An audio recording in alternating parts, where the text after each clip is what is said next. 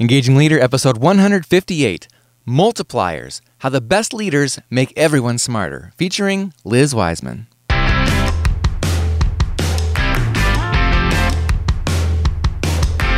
Does your leadership inspire trust, passion, and action? Welcome to the Engaging Leader podcast with Jesse Leahy, consultant, writer, and speaker. Jesse has helped executives engage hundreds of thousands of people. Join us now for principles to communicate, engage, and lead with greater impact. Welcome to the show, Engagers. Liz Wiseman has just come out with an expanded, updated edition of the book that she first published 7 years ago, and which became a worldwide bestseller, Multipliers, How the Best Leaders Make Everyone Smarter.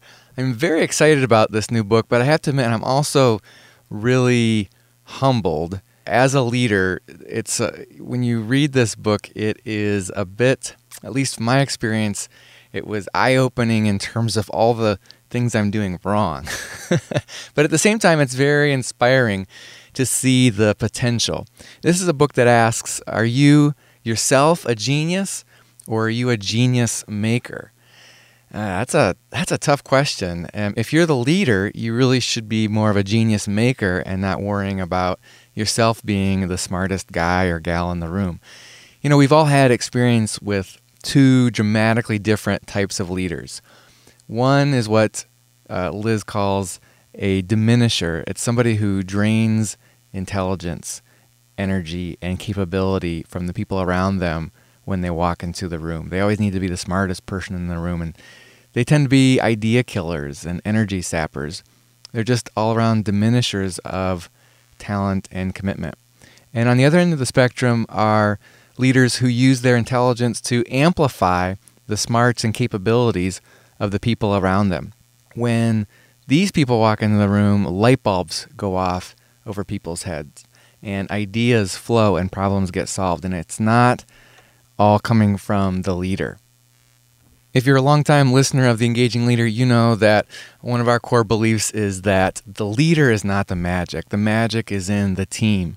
And our role as an engaging leader, or what I like to call engagers, is to engage that team, to facilitate and cultivate the talent on that team so that that's where the magic resides.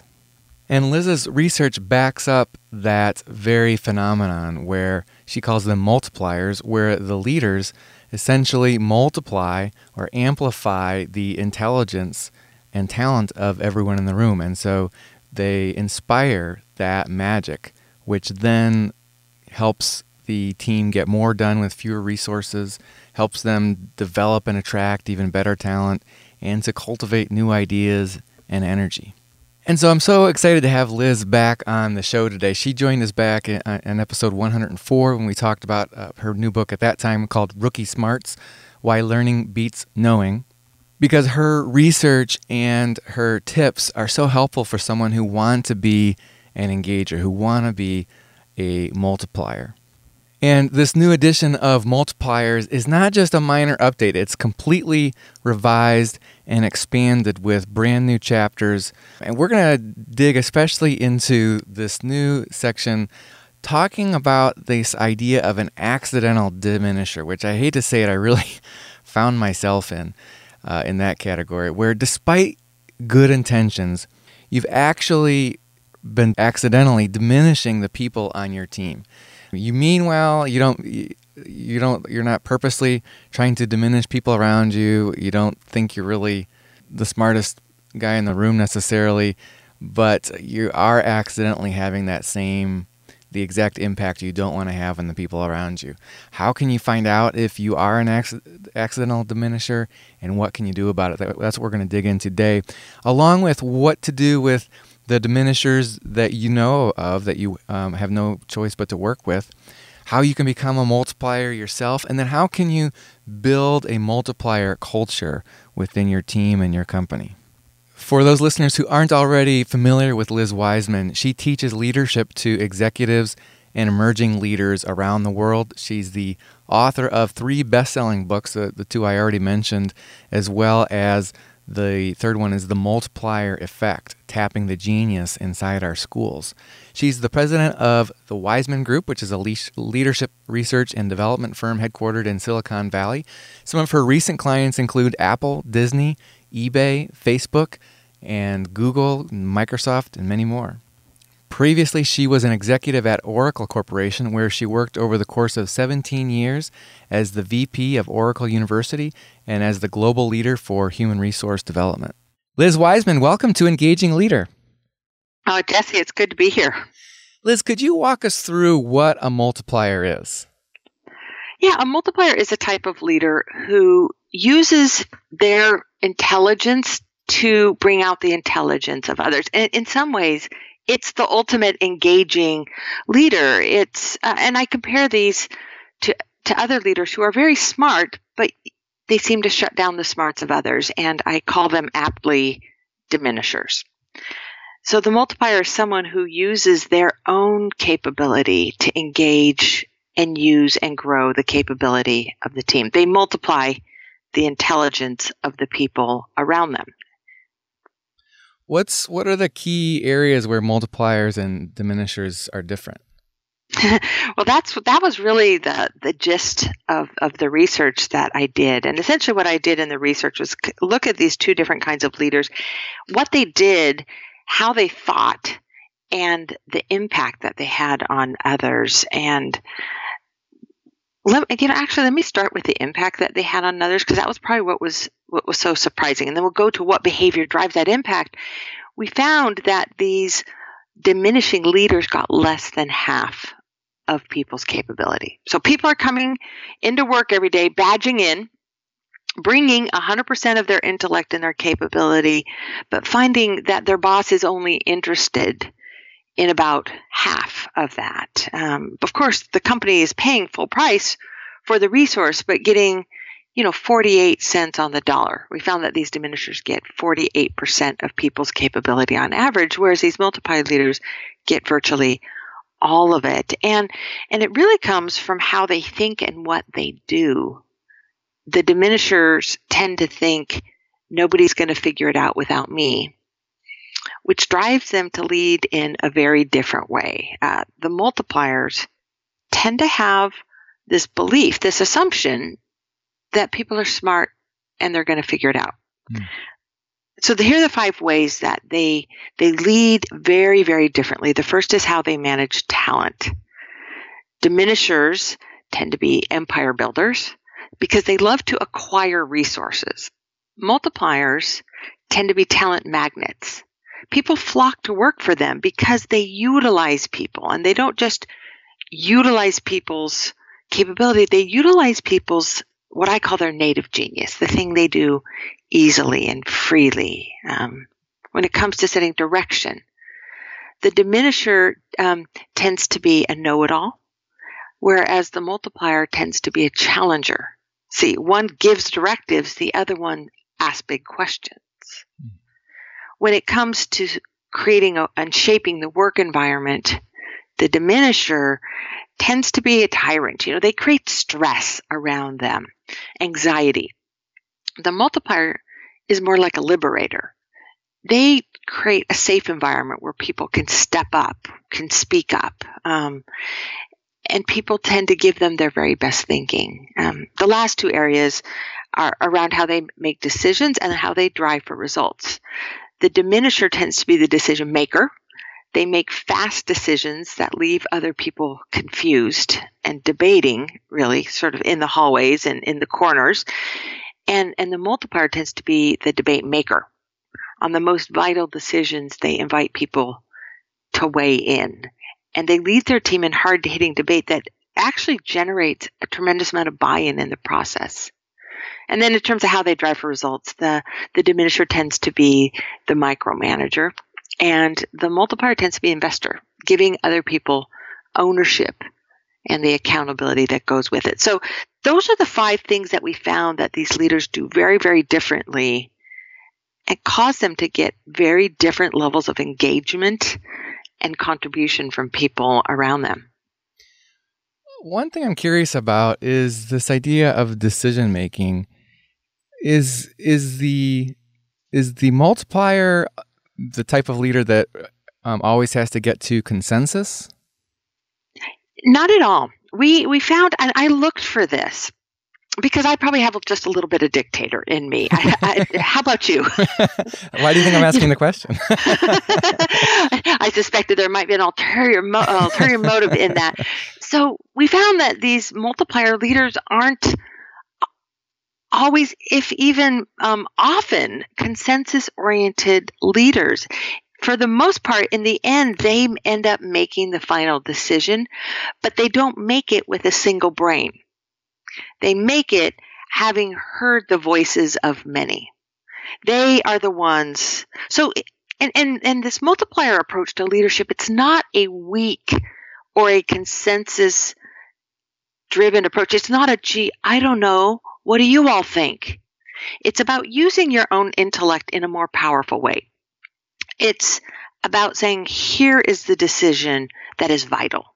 This is one that's going to affect the trajectory of our organization for maybe years to come. This is the one where we need every brain engaged. They choose those issues. They frame them. They explain why it's important. They pose the question. They establish the ground rules for debate, which I can assure you are almost all hard-hitting kinds of rules. And they ask a question, and then they step back, and then they kind of come in almost like you would poke a fire, like when things are starting to settle in. The embers are sort of going dark. They'll go in there with that poker stick, and they'll sort of poke at it and say, well, what about this? What about that? Or they might say, Jesse, you've been arguing for this. Liz, you've been arguing against it. I want you to switch opinions. Liz, you now argue for it. Jesse, you're against it. Go. Which is very unsettling. But it forces people to deepen their thinking. And what happens is if we decide, let's say in this case, that we're moving forward with the plan, like who won that debate, Jesse or Liz? Mm-hmm. It's totally unclear. And it ends up building consensus on a team because we've all been able to look at the issue through multiple point of view. So are they consensus-oriented leaders? No, often they're the ones that make final decisions, but they're smart enough to know when they need all the brains that they've got and all the brains that they can borrow, and engage that in a debate. Yeah, so they use consensus, but they're not bound by it. One of the brand new sections of your book in this newly expanded edition is about being an accidental diminisher. And I'm sure that most listeners of Engaging Leader, when they heard you describing multipliers and diminishers, they said, I want to be a multiplier. But I was, as you were rattling off the differences there, I was actually feeling myself a little bit uncertain. Oh my gosh, what if I'm actually doing that without meaning to? I imagine there's lots of people that are well-meaning, but fall into that. So can you tell us about this new section? Absolutely. So this new section of the book, The Accidental Diminisher, is there because I've learned some things since the book was written, 9 years ago that I started the research. So when I started this research, it was so clear to me that there were these multiplier leaders and that they were these diminishing leaders. And honestly, this kind of comes from the category of confessions of a social science researcher. So I'm now telling you, like, I'm loading some of my guilt here, is that I think that when I first started this, I had the sense that I could categorize people.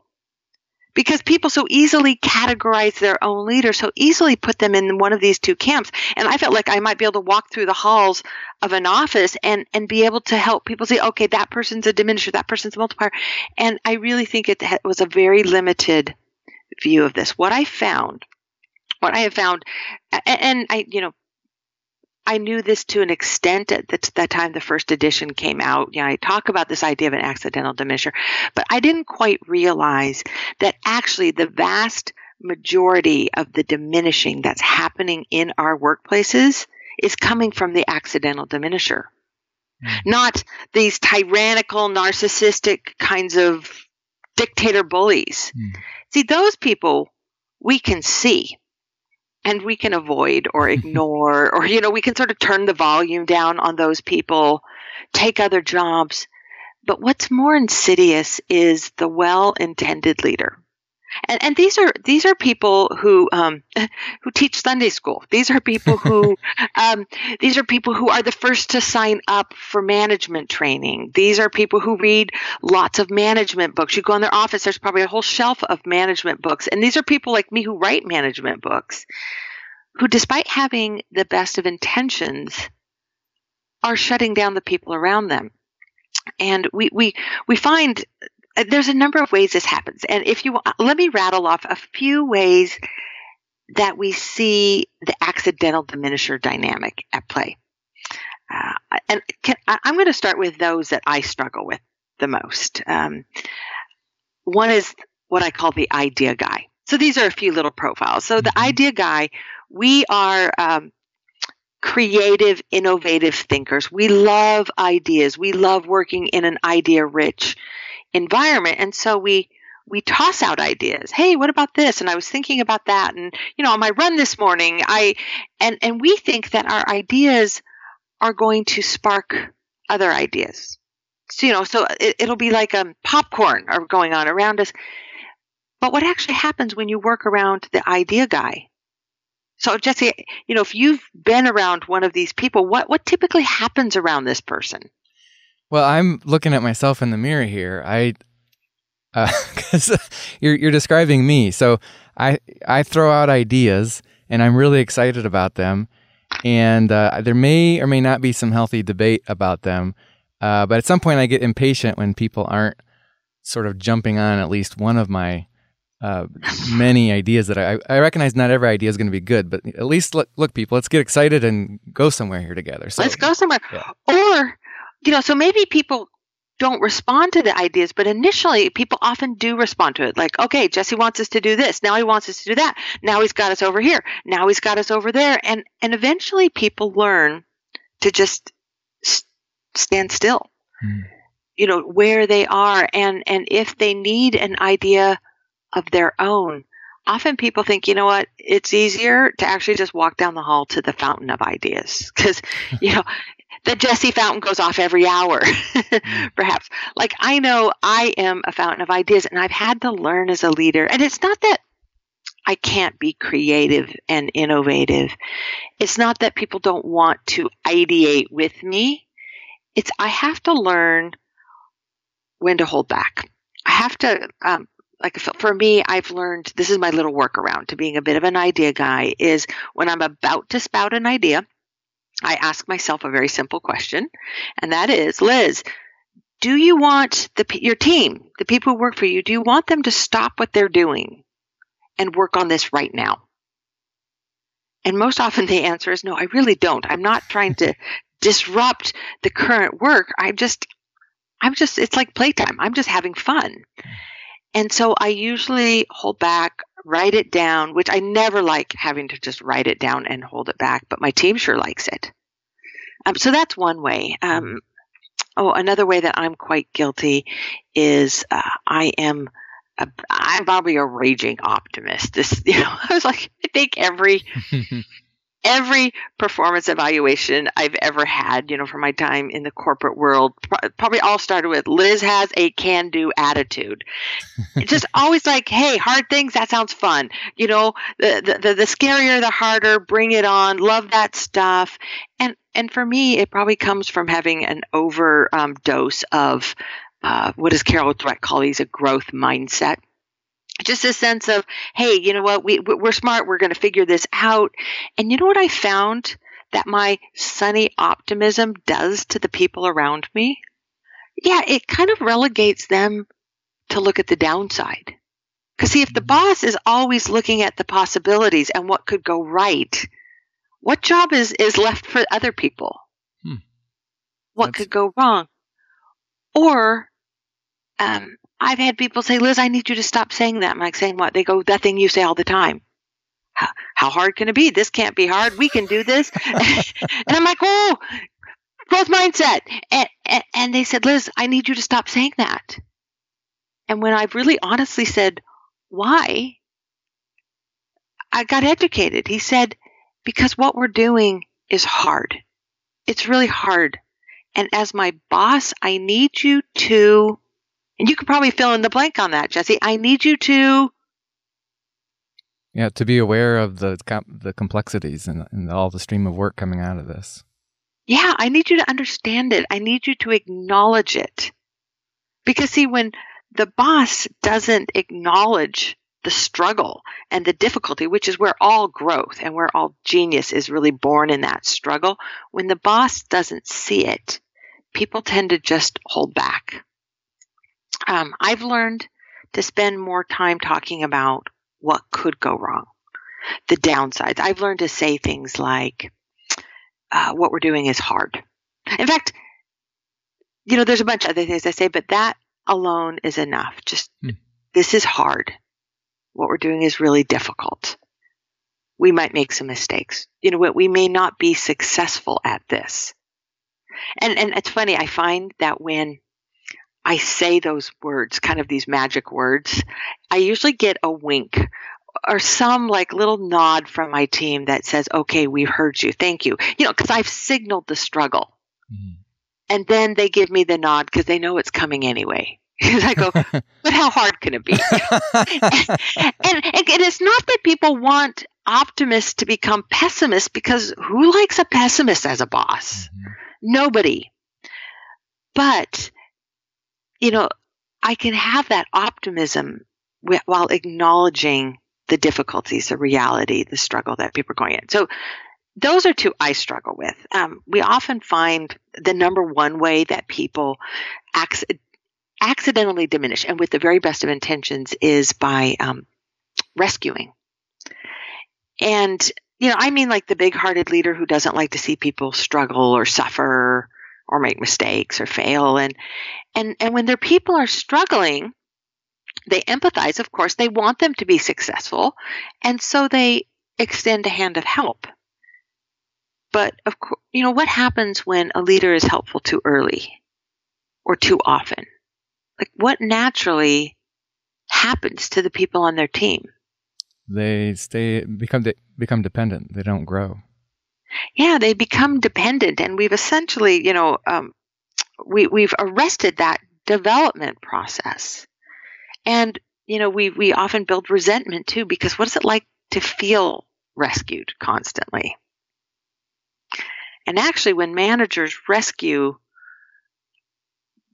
consistently, this is actually where performance problems lurk and where they breed, because the work's all getting done, and the manager sees a performance problem. They see someone that constantly has to be rescued, and their I's have to be dotted and their T's have to get crossed.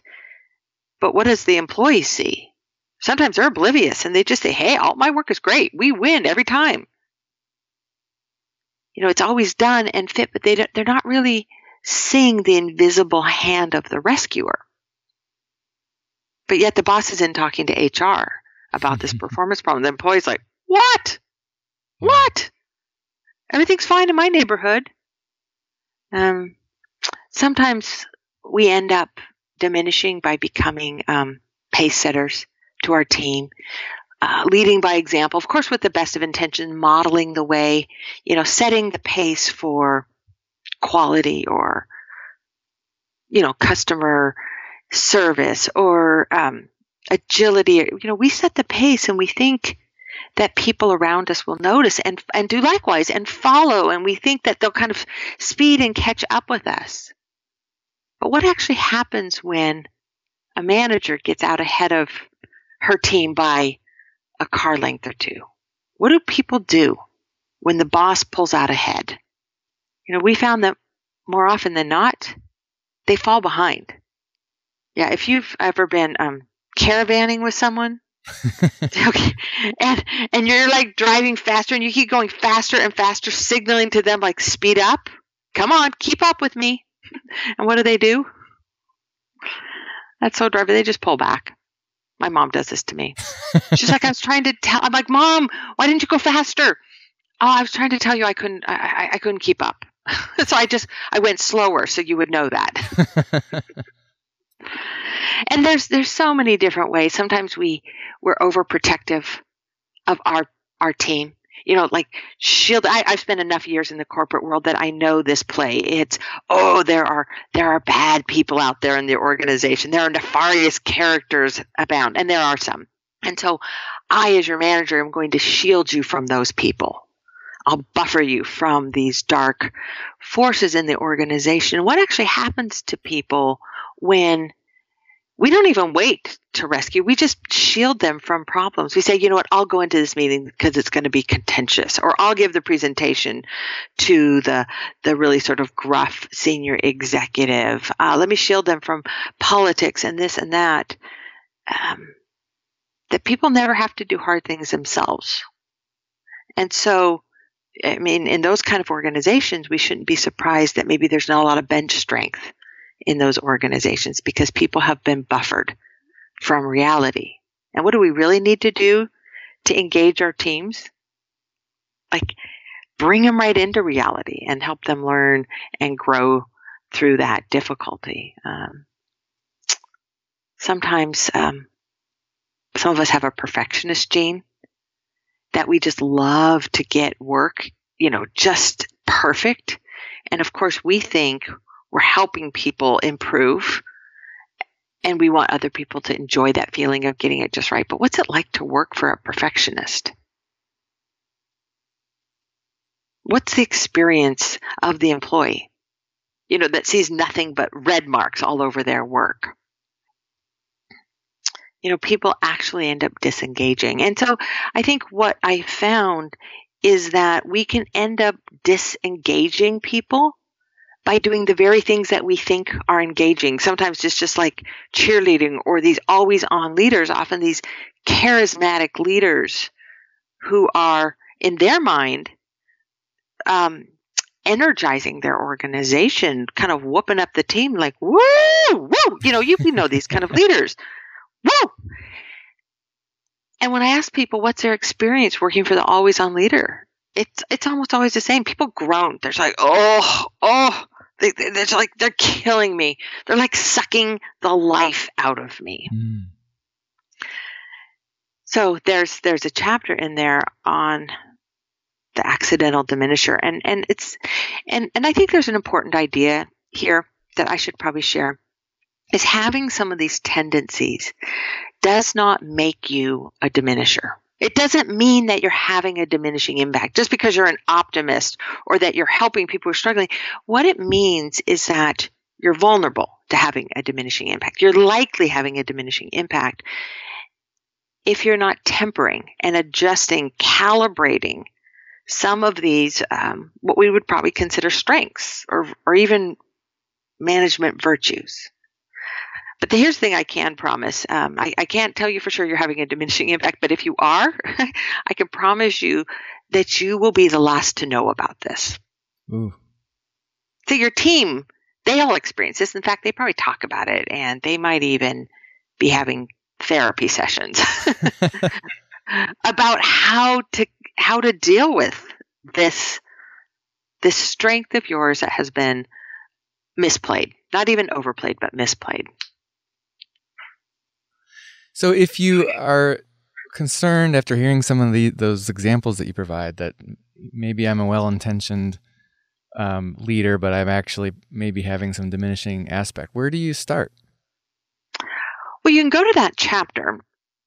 You can also go to a quiz that we put together. It's called Are You an Accidental Diminisher? And it is a 10-question quiz. It is really short.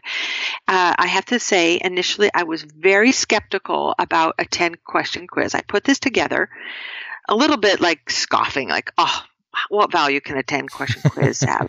I had built this rigorous 360-degree leadership assessment that I honestly was just a little bit in love with. And when my publisher suggested a 10-question, and get this, Cosmo quiz, I'm like, I didn't like anything about it.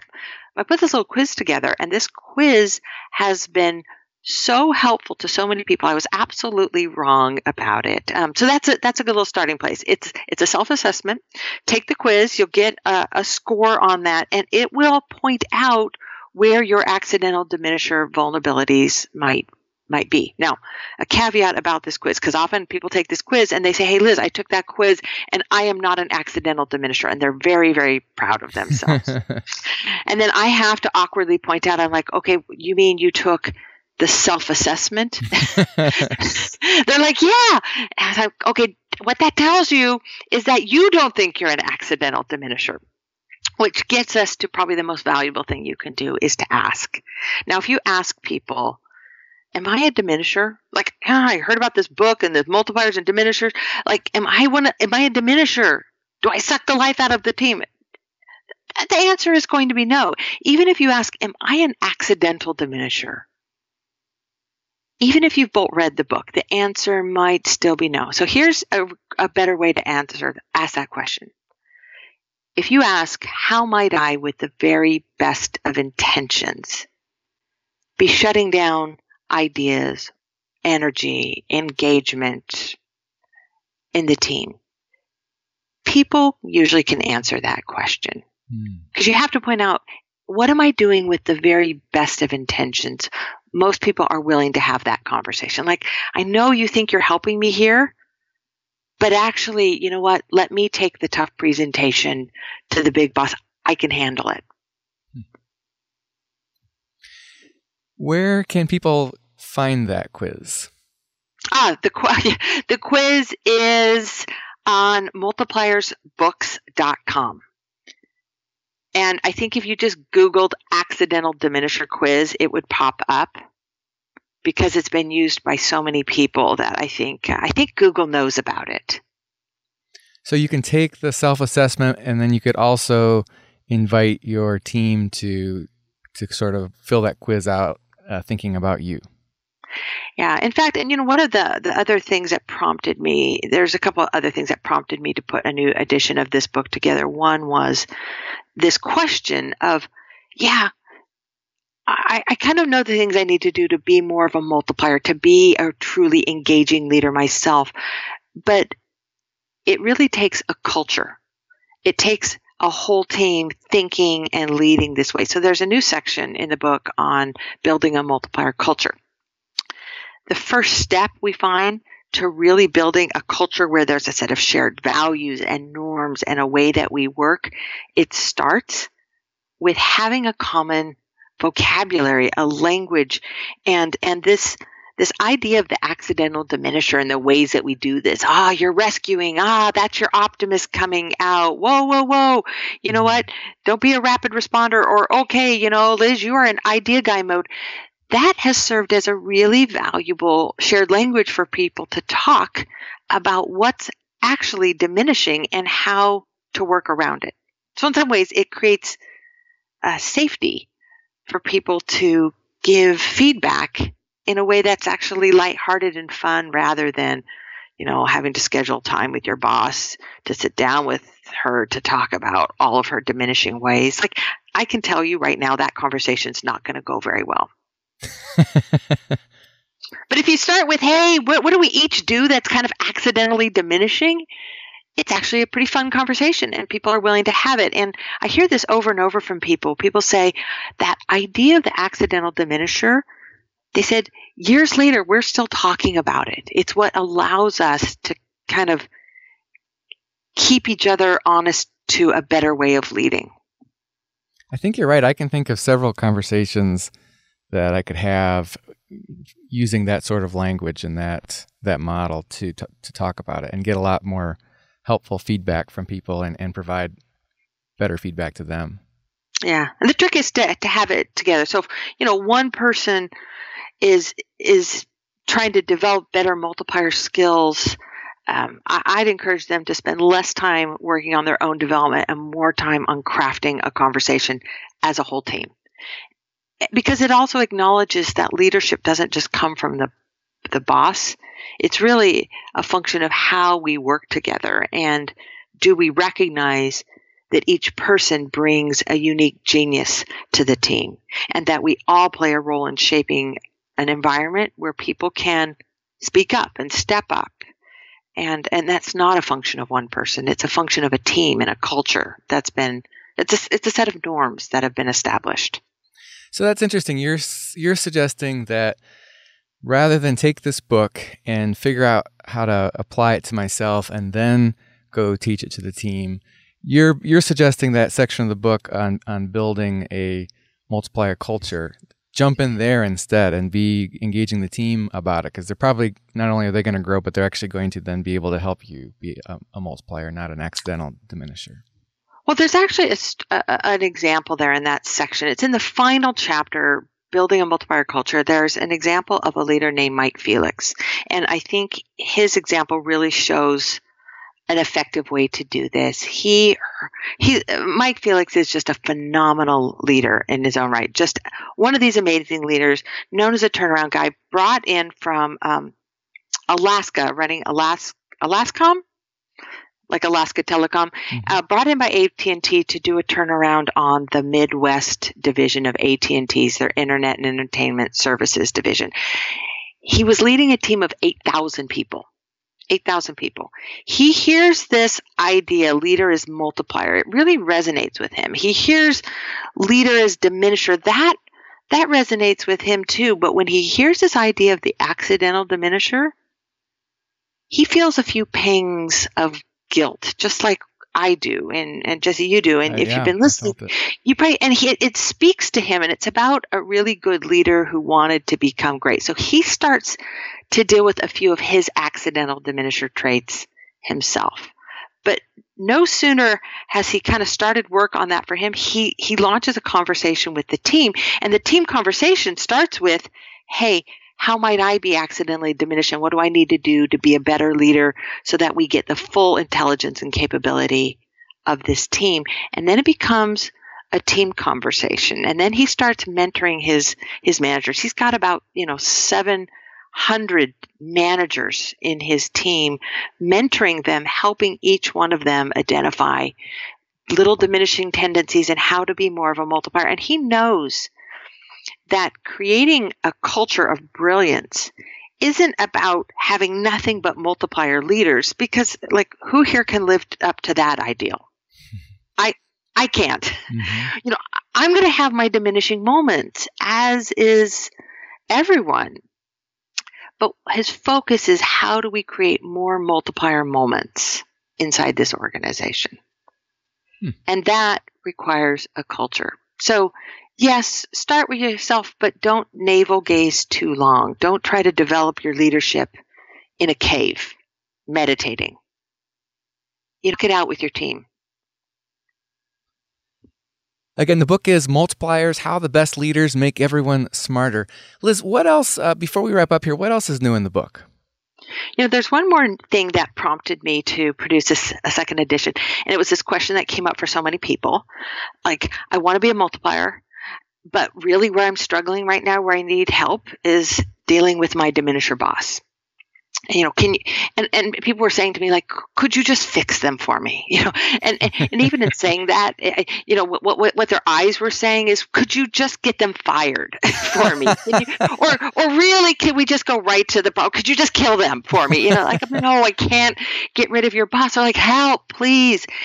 So I spent a good amount of time, actually more time researching this question than I did on the whole original book, which is, how do we deal with the diminishers around us that are still going to be there? Now, I am, not so secretly trying to rid the world of bad bosses, but we're all going to have to deal with diminishers, or the diminishing moments of great bosses, or the diminishing moments of our roommates and the people we love, who we live with. And there is a guide in there. I'm really excited about this chapter, which is strategies for dealing with diminishers. A little bit of a spoiler alert on this section is, most of our intuition tells us to pull away from these diminishers. And what I found is the best and fastest way out of a diminishing situation is to multiply up.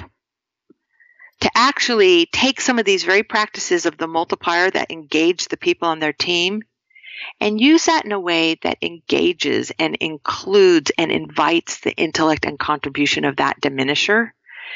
And that person's not going to change overnight, but their relationship with you will change and the dynamic will change. And there's a bunch of strategies on how to do this, how to deal with diminishers and be a multiplier up, down, sideways, so that not only you, but everyone gets to do their very best work. That sounds exciting. Liz, where can people get their hands on the book and find out more about you and your work? Well, the book is available in pretty much every place books are available. So BarnesandNoble.com, Amazon.com, CEO Read, bookstores. So it's available. It's shipping. And where can you get more information?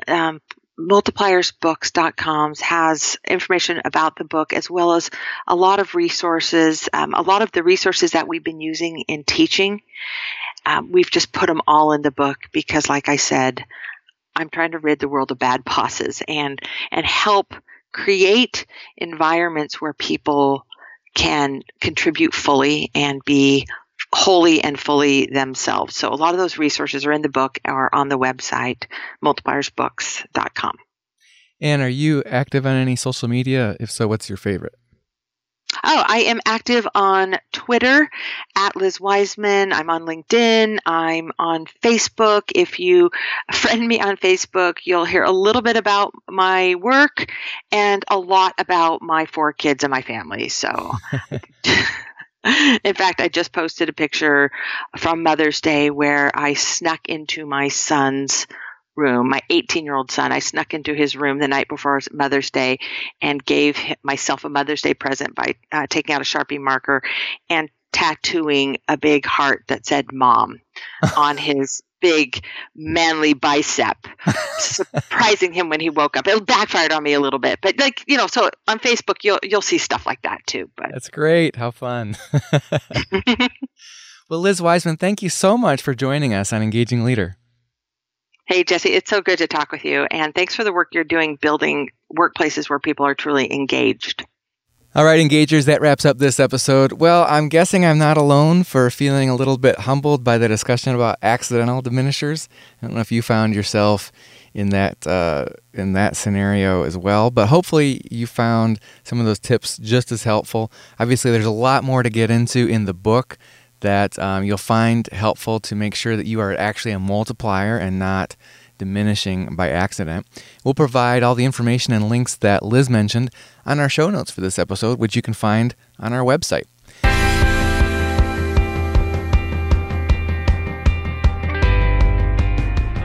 This is a production of Aspendale Communications, a consulting firm that specializes in workforce communications. My colleagues and I partner with mid-size and large employers to attract top talent, engage employees, and deliver superior business results in several areas, including talent management, workforce health and engagement, benefits and compensation, business transformation, and more. Find us at AspendaleCommunications.com. Our thanks to Monica Harrison, our producer, Tom Hitchcock, our programming director, James Marler, our sound engineer, Cecily Leahy, our web intern, Rick Tarrant, our announcer, and Max Brody, who composed our theme music. Until next time, remember, in the 21st century, the real movers and shakers aren't just leaders, they're engagers.